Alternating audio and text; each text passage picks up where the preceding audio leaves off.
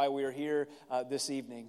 But I want to just share a quick couple of thoughts with you before we end our time.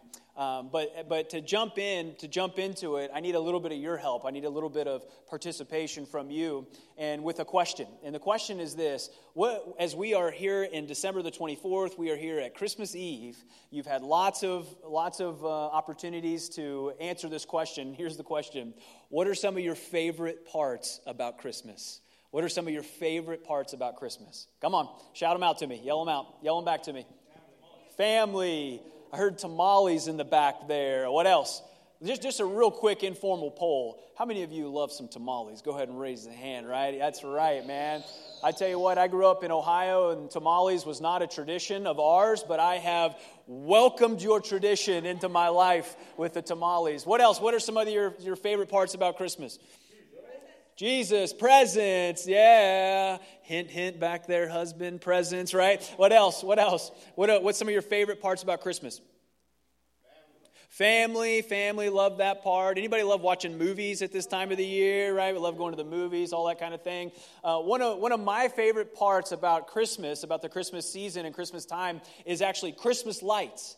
I love Christmas lights. In fact, growing up as a little boy, I always wanted to see Christmas lights, and my dad would hang Christmas lights. And so for me, it's not Christmas unless I have seen some Christmas lights. And now it's so fun as I have a 16-month-old daughter, and I take her for walks, and she usually falls asleep, right? I use her as my excuse to go see Christmas lights. Hello, right? But I love Christmas lights, and so I wanted to test your love for Christmas lights. And so I brought a couple of photos, and I'm curious if you can identify these photos so we can see how much you love lights too. So the first one, what's this one? Where's this place at?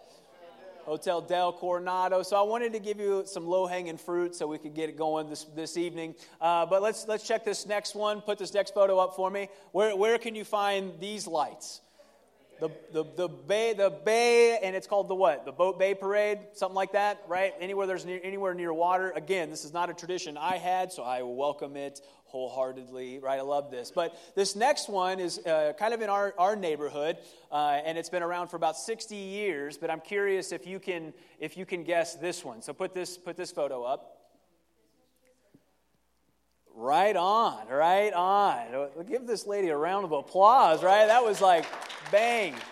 But yeah, Christmas Circle, right over here in Chula Vista. They've been doing it for 60 years. And so, hey, there's still time when we end our time to go see some Christmas lights. But this last photo is one of the most prolific Christmas lights experiences that you will have in San Diego. I mean, it is not only the best in San Diego, it might be the best regionally. And I wanted you to be able to experience what it looks like to have just an awesome Christmas light experience. And so go ahead and put this photo up for us.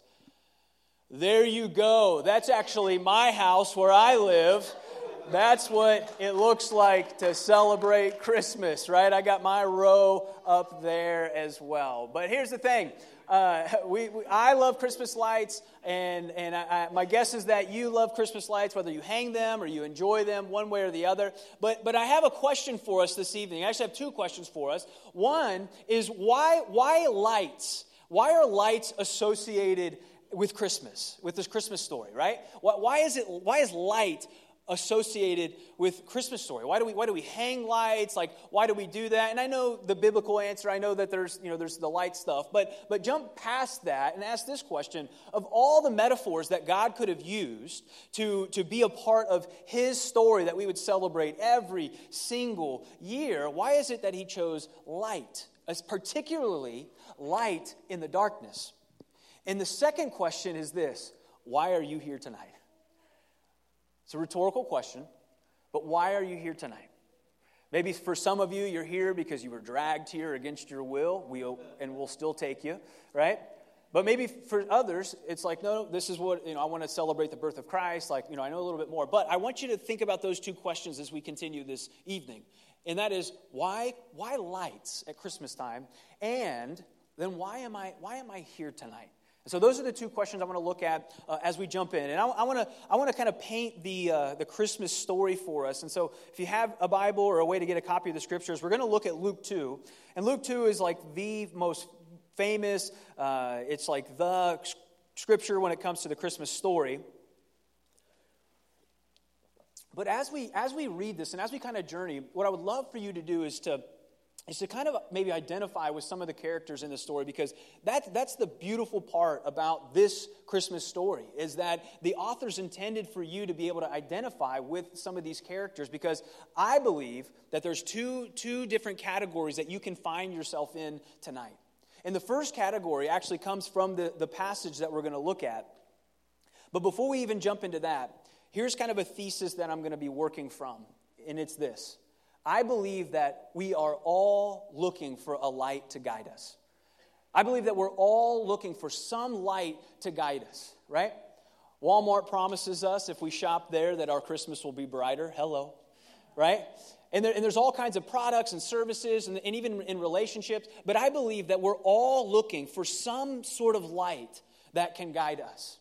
And the same was true in the biblical narrative. The same was true during the time of Jesus, that there were people in the story that were looking for a light to guide them, whether they knew it or didn't know it. And the first category and the first group of people that we're going to look at are actually the shepherds. And go ahead and put a photo up of the shepherds, right? Here is just the best rendition of the shepherds ever, right? And they're like, if you never knew what a shepherd looks like, that's probably not what they look like, but that's an addition of what they could have looked like. And so here we have the shepherds, and here's what the shepherds represent in the story. The shepherds represent the group or category of people that were not looking for Jesus. They were not looking for God. They didn't wake up and were like, oh, I can't wait to go to church. These people woke up and they were with their sheep and they were kind of living life and they were kind of doing their own thing. And I wonder if you're here this evening and maybe you identify in that part, where it's like, I'm not looking for any of those things. I'm not really caught up with any of those things. Those are my parents' things, or that was somebody else's thing, but I'm not really there. You need to hear this. The beautiful thing about the story that we're going to jump into is that even though you weren't necessarily looking for God, God is looking for you. Look at Luke chapter 2 real quickly. In Luke chapter 2, it says this, and there were shepherds living out in fields nearby, keeping watch over their flocks at night. An angel of the Lord appeared to them, and the glory of the Lord shone around them, and they were what? They're terrified. But the angel said to them, do not be afraid. I bring you good news that's going to cause great joy for all the people. Think about this. The angel shows up to the group of people that don't want to have anything to do with God. They're not even looking for God. And that's the very people that God went to give them the most important message of all time. I'm giving you good news that's going to cause great joy for all the people. And then it goes on. It says, today in the town of David. Now again, context, David was like a rock star for them. He was gigantic. And today in the town of David, a Savior has been born to you.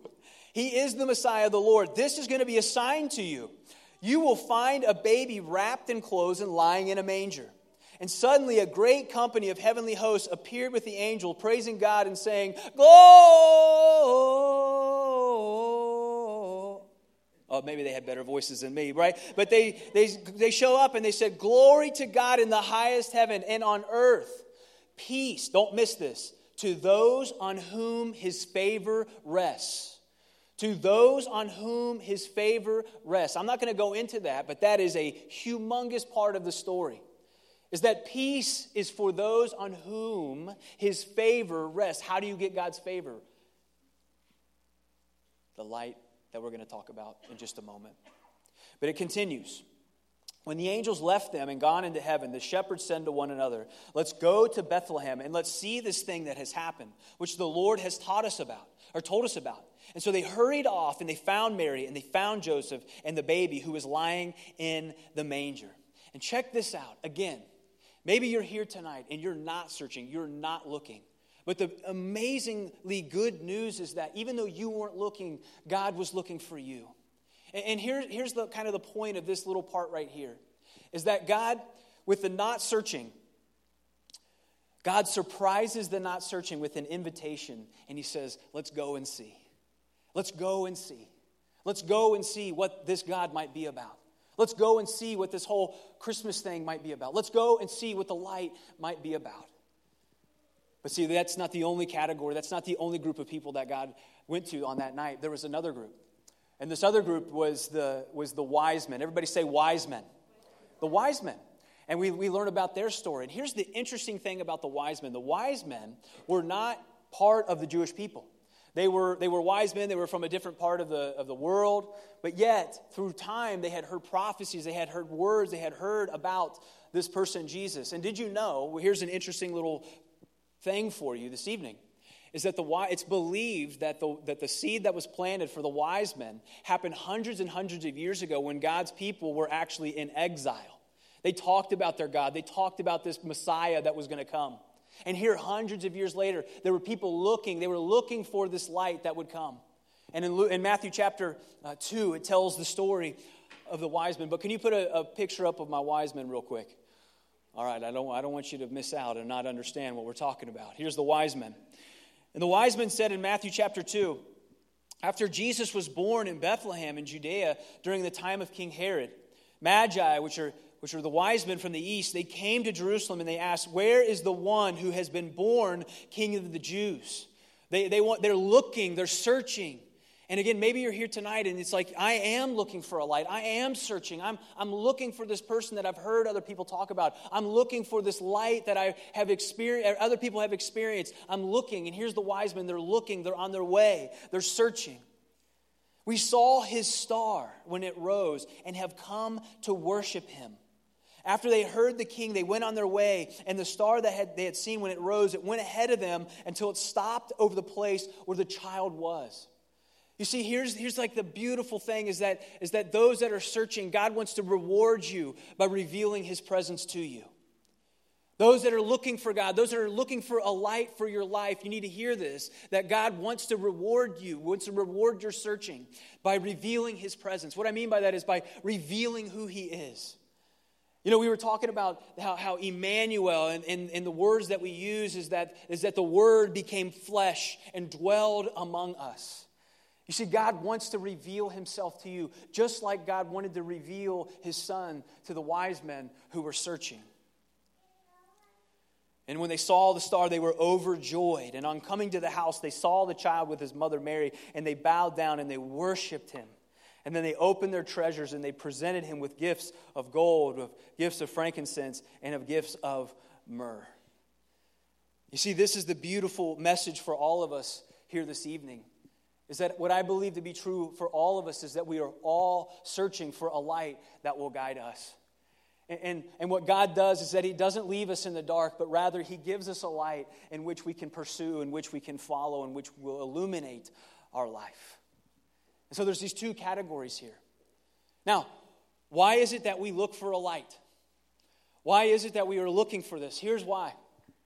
I believe that we're looking for a light because what we want to experience is life. You see, I believe that light leads to life. And in John, the passage that we read, and it's a passage that doesn't get a lot of love at Christmas time. It doesn't get a lot of plays on your Spotify. Hey. In John, what he talks about is he uses creation language. In fact, when you're reading John and you're reading Genesis, they really sound familiar. Because John's using creation language to describe the arrival, the emergence of Jesus on Christmas Day.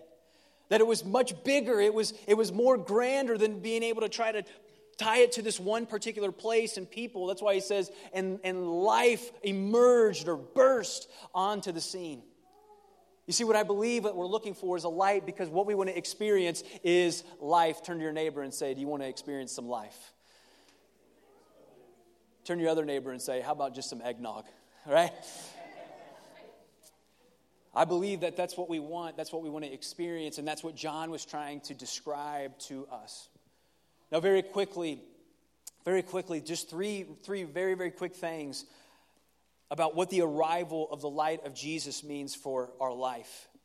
And the first thing is that the reason that we say it's light and the reason that light is associated with this time of year and is associated with God's story through the birth of Jesus is because light brings us three things. Light brings order. Light brings order. Anybody have children? Raise your hand. Anybody have kids? Anybody a grandkid? I see some hands back there. Has anybody ever been a kid before? Has anybody been a kid? Okay, so that's everybody, right? And here's what I know to be true, because I have a 16-month-old now, and also I am very, very good at being a kid because I was one once, right? But here's what I know is that little kids and my daughter, like children, what they need is they need order in their life.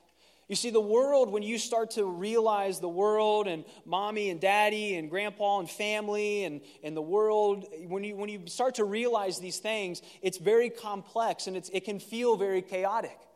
And that's why it's so important as parents and as caregivers to give order to children so that they can be able to arrange their life in a way and build a life to go on and be healthy and productive. You see, one of the things that when God showed up with light is that he brought order to the world. You see, the world, one of the songs that we sing at this time, Holy Night, and it says, long lay the world in error and sin pining. I got those lyrics mixed up a little bit. But it says, until he appeared, and the soul felt its worth.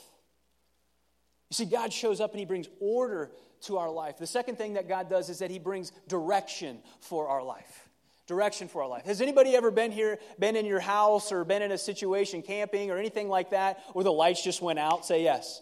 Right? You ever been in a situation where like lightning struck or something like that? And even when you're in your own house and all the lights go out, you're still walking around like the Walking Dead, right? You're like trying to find stuff. You're reaching out. You're like, I know that someone they moved that box right there. I'm going to fall over. I know, right? And you do one of these and then the light comes on and you're like 3 feet away from it. You're like, oh, maybe not. One of the things that God does is that when he brings direction, to our life. You see, as you come alive in Jesus, as you place your faith in Jesus, he begins to direct your lives. He begins to show you things that you never knew were there. He begins to reveal stuff to you that you didn't know was there. When you look back and you're like, wow, I've had 3 different kind of relationships and they all ended the same way. Jesus shows up and he says, yeah, it's you, right? Because he gives you direction for your life. So he gives us order, he gives us direction, and then of course he gives us life. You see, the reason that we talk about light, we light candles, and why Christmas lights are such a big thing is not because they look pretty, but rather because of what they provide for us. And God knows this. God knows they bring order. He knows that they bring direction, and he knows that they bring life. And do you know why God knows these things, besides him being God? Is that what light communicates is love. Light communicates his love. As I mentioned, I've got a 16-month-old daughter, McKinley, and she's so fun right now. Like, it's such a fun, I say fun in the same sentence, exhausting stage right now, right? It's like every time she can figure something out, like climb the chairs. Like I come here a lot, and I bring my daughter here to church a lot, and Dad's got to be doing stuff, and so like I basically just kind of create a world in which I hope that she doesn't either break herself or something in the church, right? And she'll come in here and she'll climb. The latest thing is she can climb on the chairs and she can speed down the chairs, right? And you talk about, I'm a pastor. It's like I try to exercise as much faith as possible. Please, Jesus, don't let her fall off those chairs, right? Mom will never let me bring her to church again, alone. But she's so fun and she's figuring out so many different things. Just recently, like she figured out how to climb onto our kitchen table, and which is really fun. But she does this thing anytime that she's about to do something bad or she gets in trouble. She does this. She'll go, hi, like raise her little hand, and like, what are you supposed to do with that, right? But she, so she's so fun, and we're learning so much, and she's developing so much. And one of the things that as soon as she could get up and run, that she started to do is that she would get up if she does something bad or she gets mad at us. She'll get up and she'll sprint to her room and she'll slam the door. Like already 16 months, it's like, is that just built in, right, to children? Like what in the world? Now, when she does that and her lights are on in her room, I don't hear from her. All is good in the world. But the times when she runs into her room, slams that door, and the lights are off, she starts hollering. She starts going, da, da, da, da, da, da, da, right? Like immediate, like the worst thing in the world is about to happen. And do you know what's interesting? When I go to the door and when I open the door, do you know how I don't respond to her? Do you know how, I don't show up and I say, well, you sit in the darkness. This was your decision, right? I don't show up and say, hey, well, the Bible actually says the light came into the world and darkness has not overcome it, right? I don't take that moment. Do you know what I immediately do for her? I turn the lights on. Because I don't want her to sit in dark. I don't want her to be afraid. I want her to be able to know what's going on. You see, what God did when he showed up through the person of Jesus is that he doesn't show up and he look at you and say, wow, those are the decisions you've made. You sit in it. He doesn't come to you and say, well, if you would have listened to me about 4 years ago, you wouldn't be sitting in this place. Rather, the first thing that God does is he turns on the light. Do you know why? Because he loves you. And he wants you to be able to see the world that he wants to give to you, that he's created for you. You see, because light, it communicates love because it gives us order, it gives us direction, and it gives us life. This evening as I end my time, this is another kind of important part of why light is so important. You see, light only has relevance when there's darkness. You know that? Light only matters when it's dark. We only start to pay attention to the light when we've experienced darkness. And there's a famous passage in Isaiah chapter 9, and we won't go there. But in Isaiah chapter 9, it was laying out the history of Israel. And it has this famous verse or part of the story where it talks about the people that have been living in darkness have seen a great light. And so this is what I want to give you as well. Is that one of the things that binds all of us together as humans is that we've all experienced darkness before. We know what it's like to feel darkness. Whether it was somebody else's decisions, whether it was our own decisions, we all know what it's like to feel darkness. And the good news about Christmas is that Jesus is greater than the darkness. In John chapter 1, what we just read, I think I actually have this slide for us. It says, the light shines in the darkness, and the darkness has not overcome it. The light shines in the darkness, and the darkness has not overcome it. This Christmas, before we jump into all the fun stuff, before we get into all the different pieces that we're going to get into, can I give you one thing that I would love for you to take home? And maybe it will sink into your spirit as we go through the season and we head into 2019. But let me give you this. Follow the light that God has given. The light that God has given through the birth of his son. Follow that light.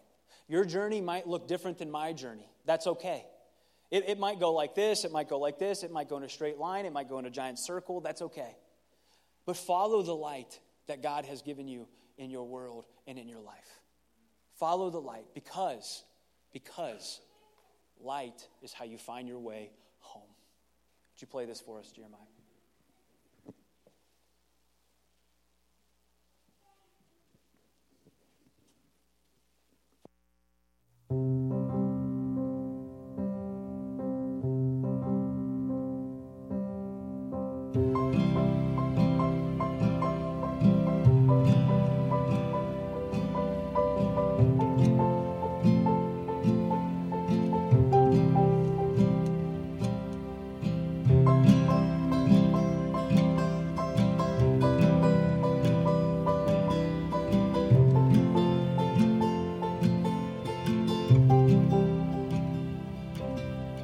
Lost and weary traveler, searching for the way to go. Stranger, heavy-hearted, longing for someone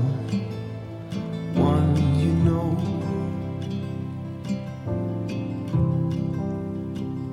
May you find a light. May you find a light. May you find a light to guide you home.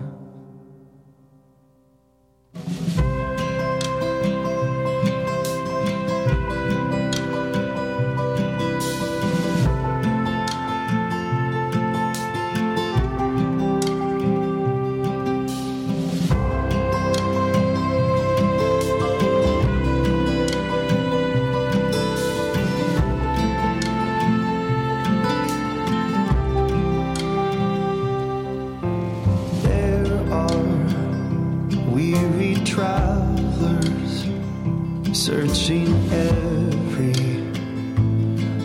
you go. Strangers who are searching, longing deeply to be known.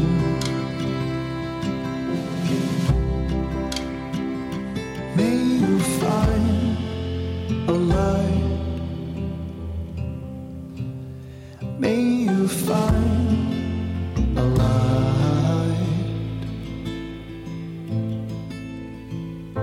May you find a light to guide you home.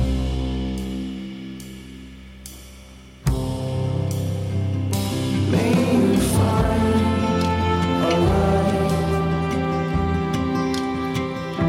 May you find a light. May you find a light to guide you home.